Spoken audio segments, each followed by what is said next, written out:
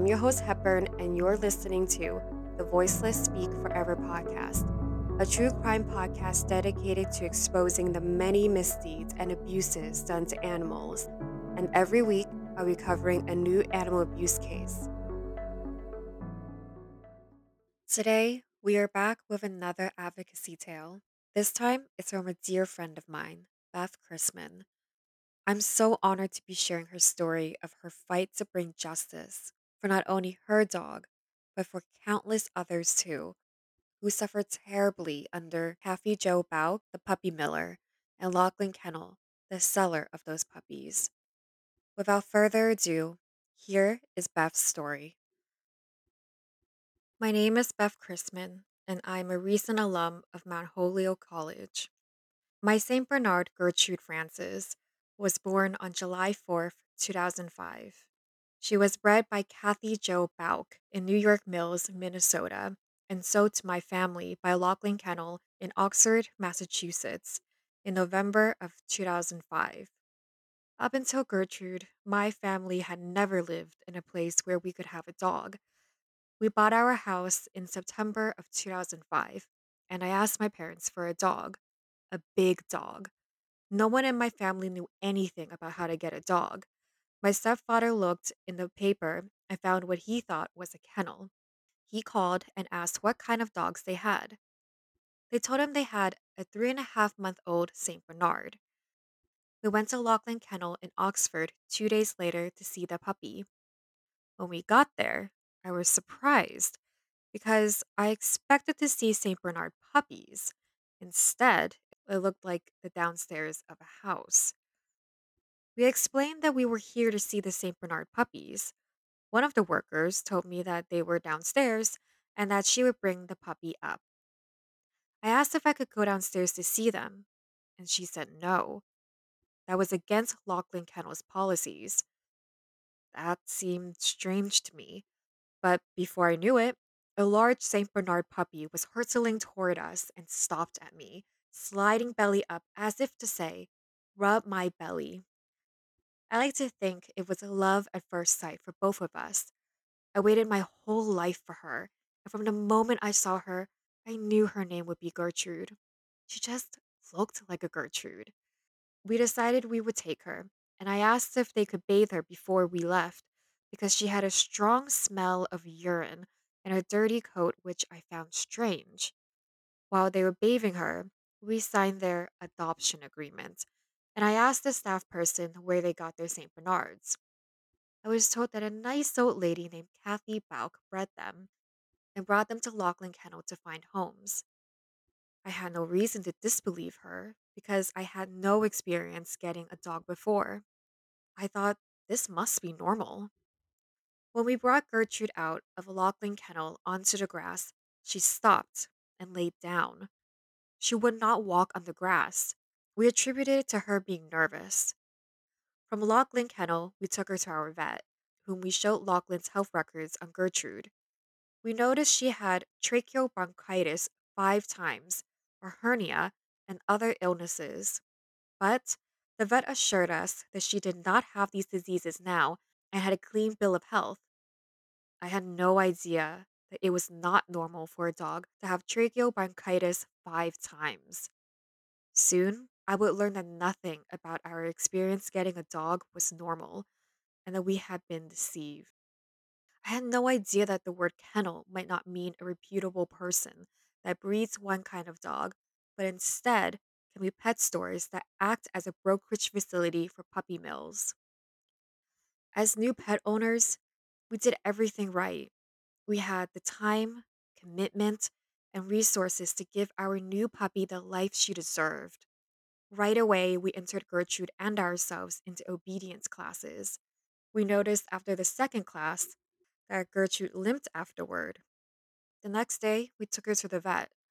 She was no longer limping, and the vet thought she might have exerted herself and needed a rest after obedience.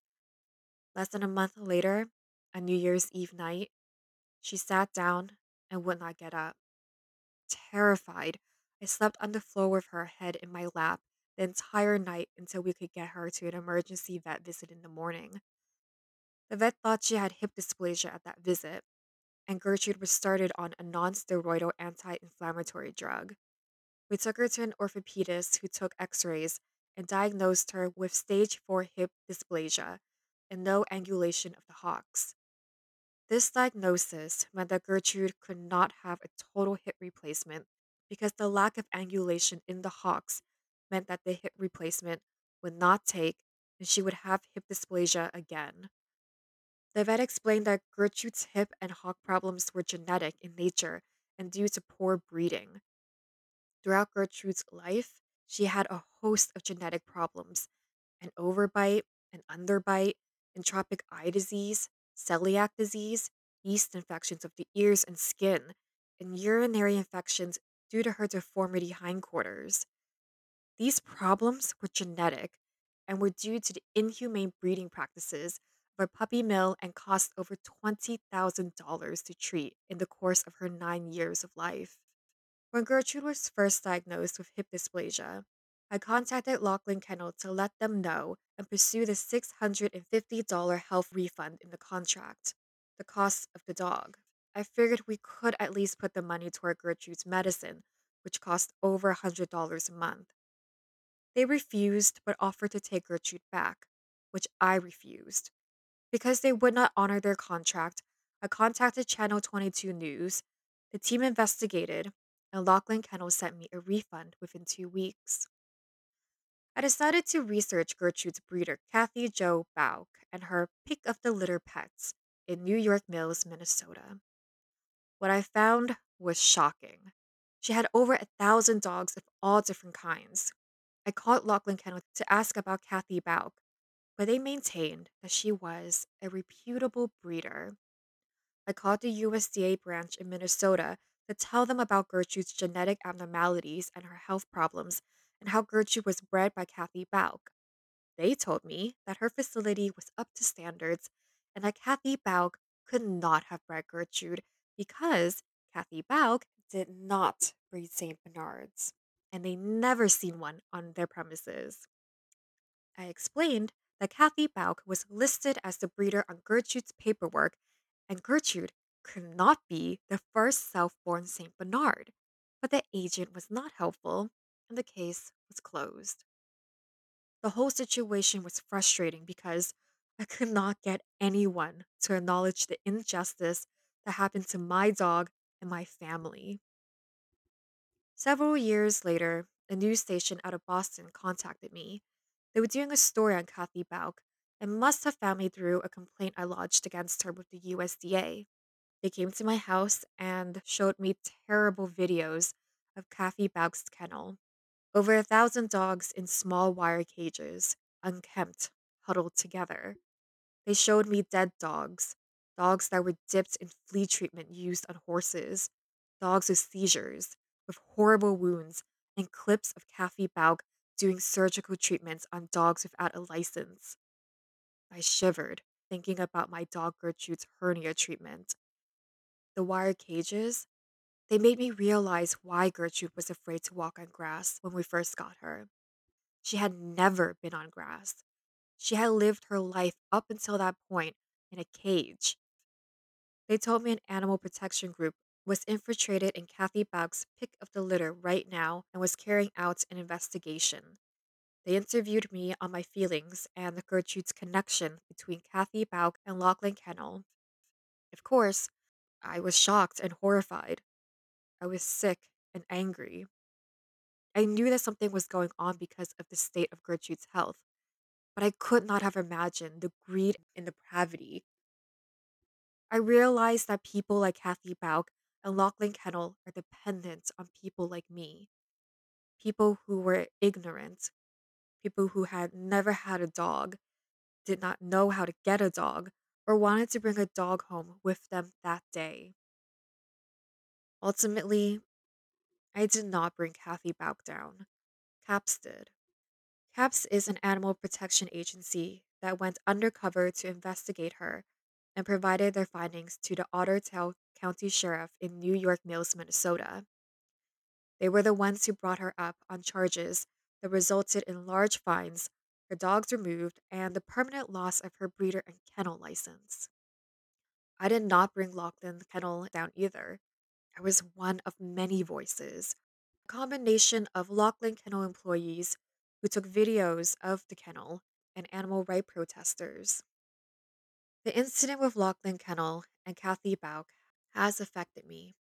It has caused me to think deeply and reflect on what brought me to Laughlin Kennel in the first place, how dogs are bred, who breeds them, and who sells them.